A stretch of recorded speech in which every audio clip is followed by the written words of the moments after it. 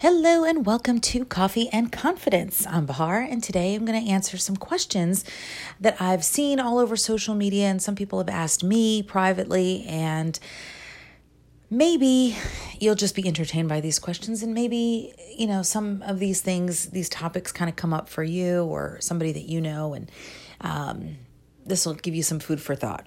So the first question was that the single mom, actually she wasn't single. She was the stepmom of a 12-year-old boy.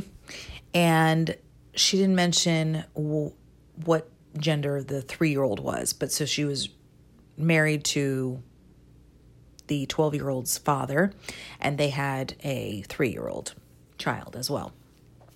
So the husband is out of the home working. She's in the home working, but she has a babysitter or nanny that helps out. Okay. The 12-year-old is at home doing distance learning. Okay. So I guess he was done for the day or whatever, the afternoon.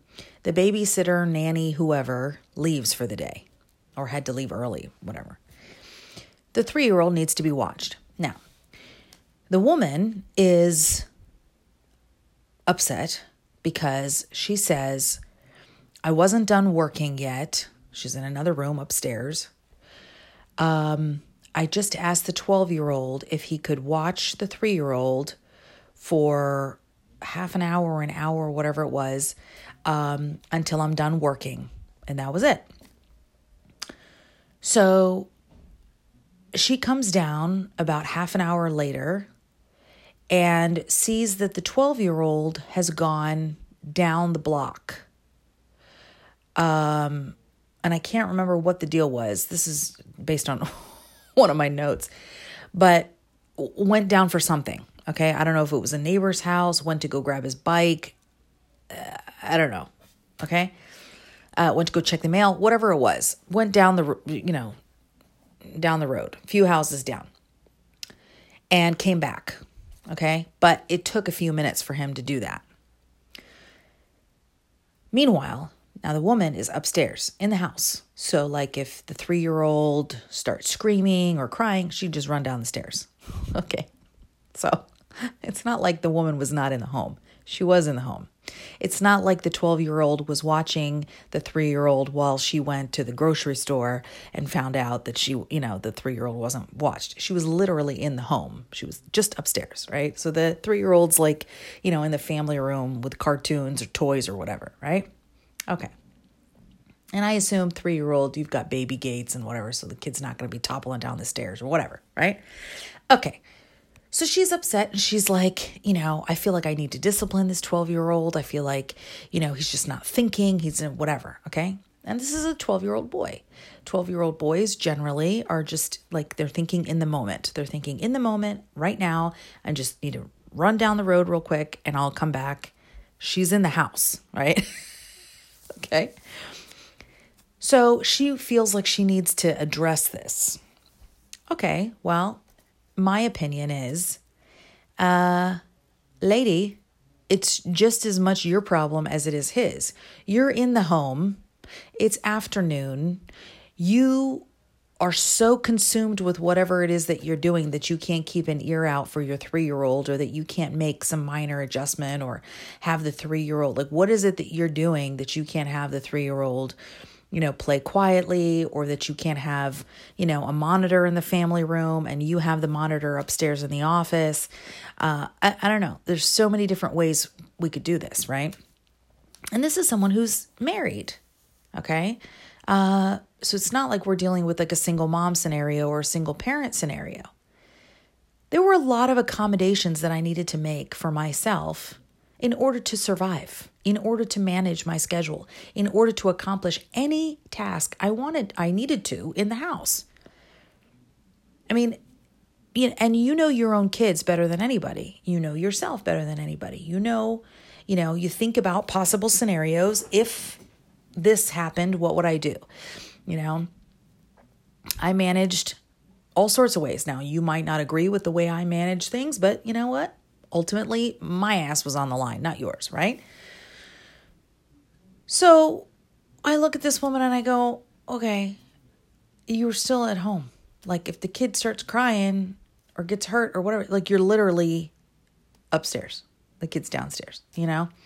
If he left the kid and completely left the house or went to the playground or, you know, Timmy said, come on, get your bike, and we go, and he bounced and he didn't tell you, okay, that's a different story.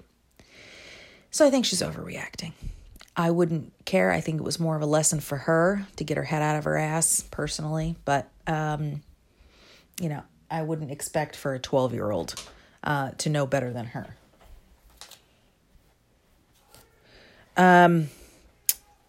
The second question is, I got interrupted by my child who says, can I have some of these Tostitos? Yes, you can.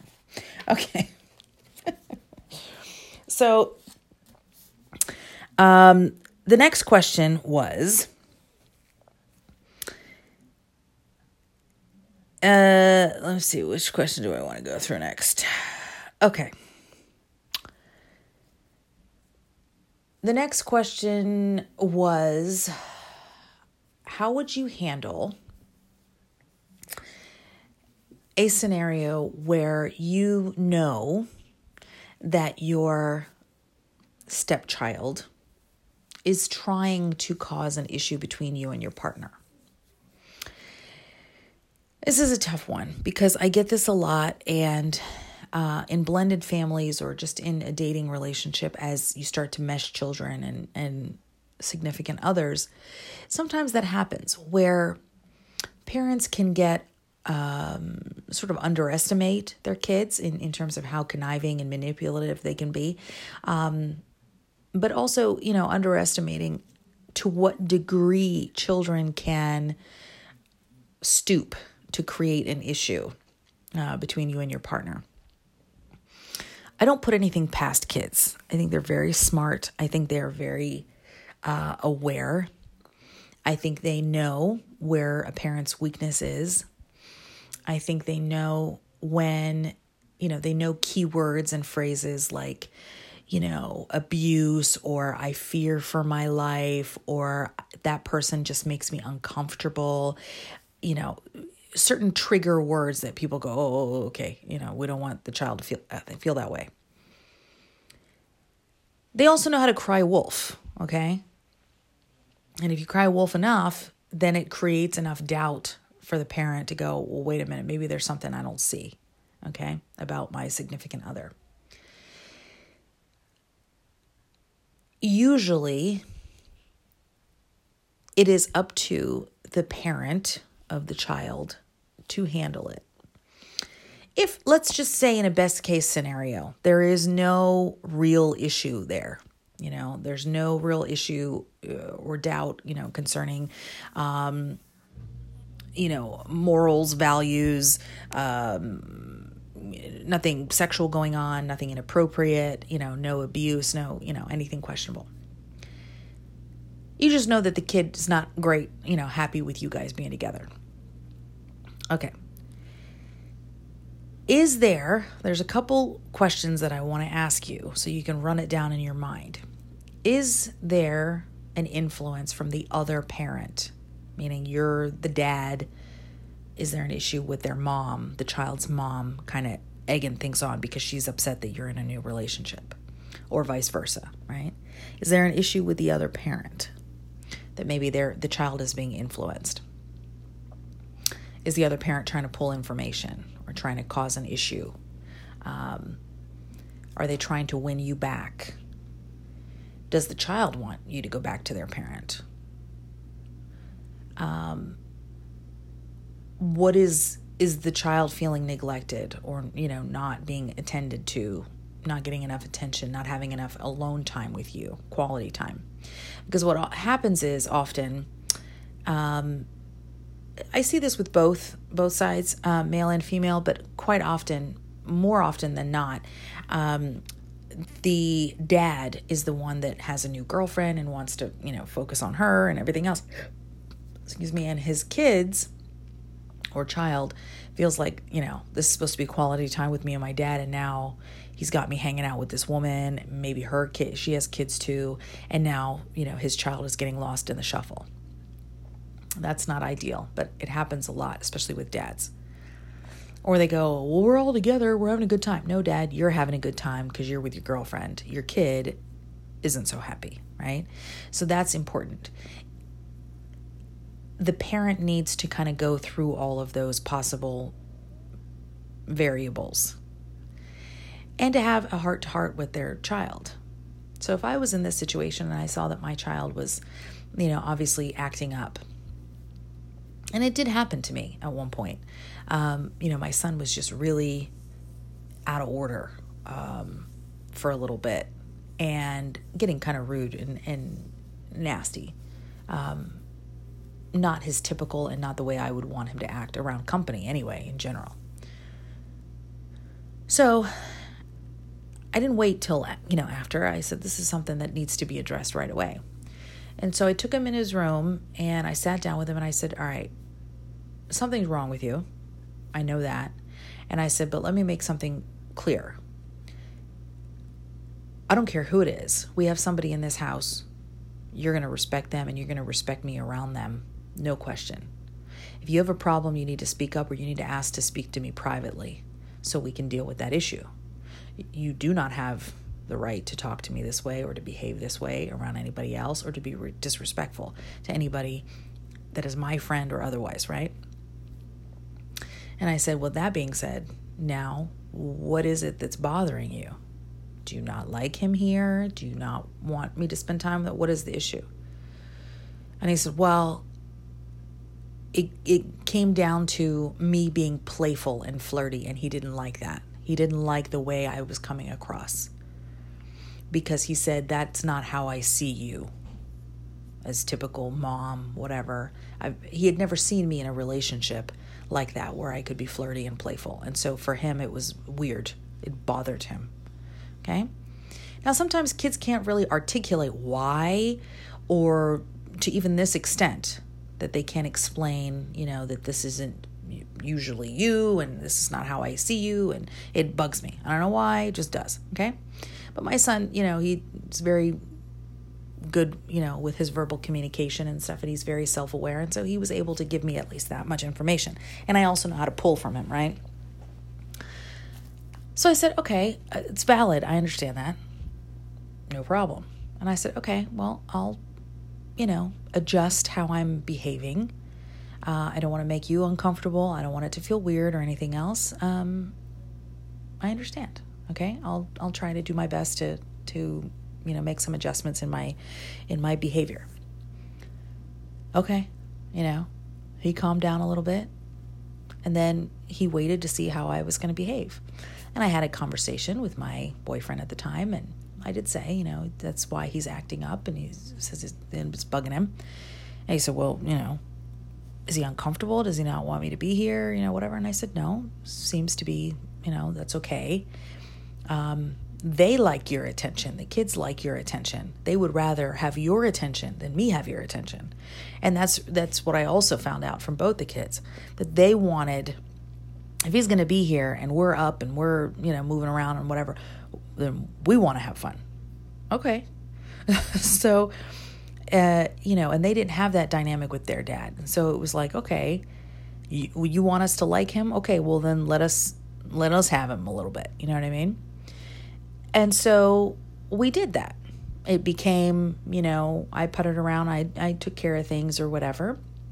And then if the kids were gaming or, playing in their room or whatever, then, I'd sit down with him, we'd watch a movie or whatever. But in the meantime, otherwise I would let them have conversations with him and they would talk about movies or they would show him their games and whatever, give them time to bond a little bit. And I also didn't do the whole playful flirty thing around the kids either. Now, granted, we weren't like huggy kissy or anything in front of the kids either, but because my son is, more aware, he knew what flirting and playfulness also meant, you know what I mean? And so that needed to be reined in a little bit on my part. And so we did, and that addressed that issue. We didn't have that issue again. So it's important to allow your kids room to be able to express themselves and share what's going on and how they feel. And don't be too big for your britches just because you're a parent. This is the kid's life too.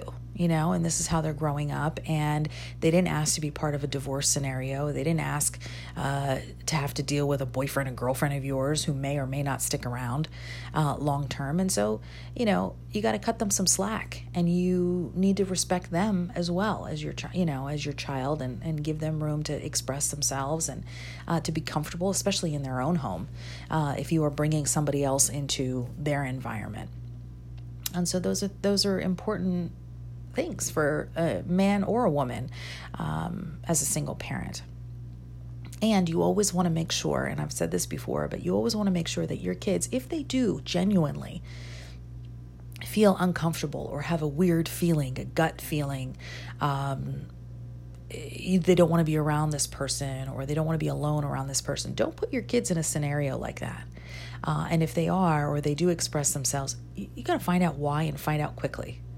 I know it was a very long time before I would allow my boyfriend to watch my kids at all.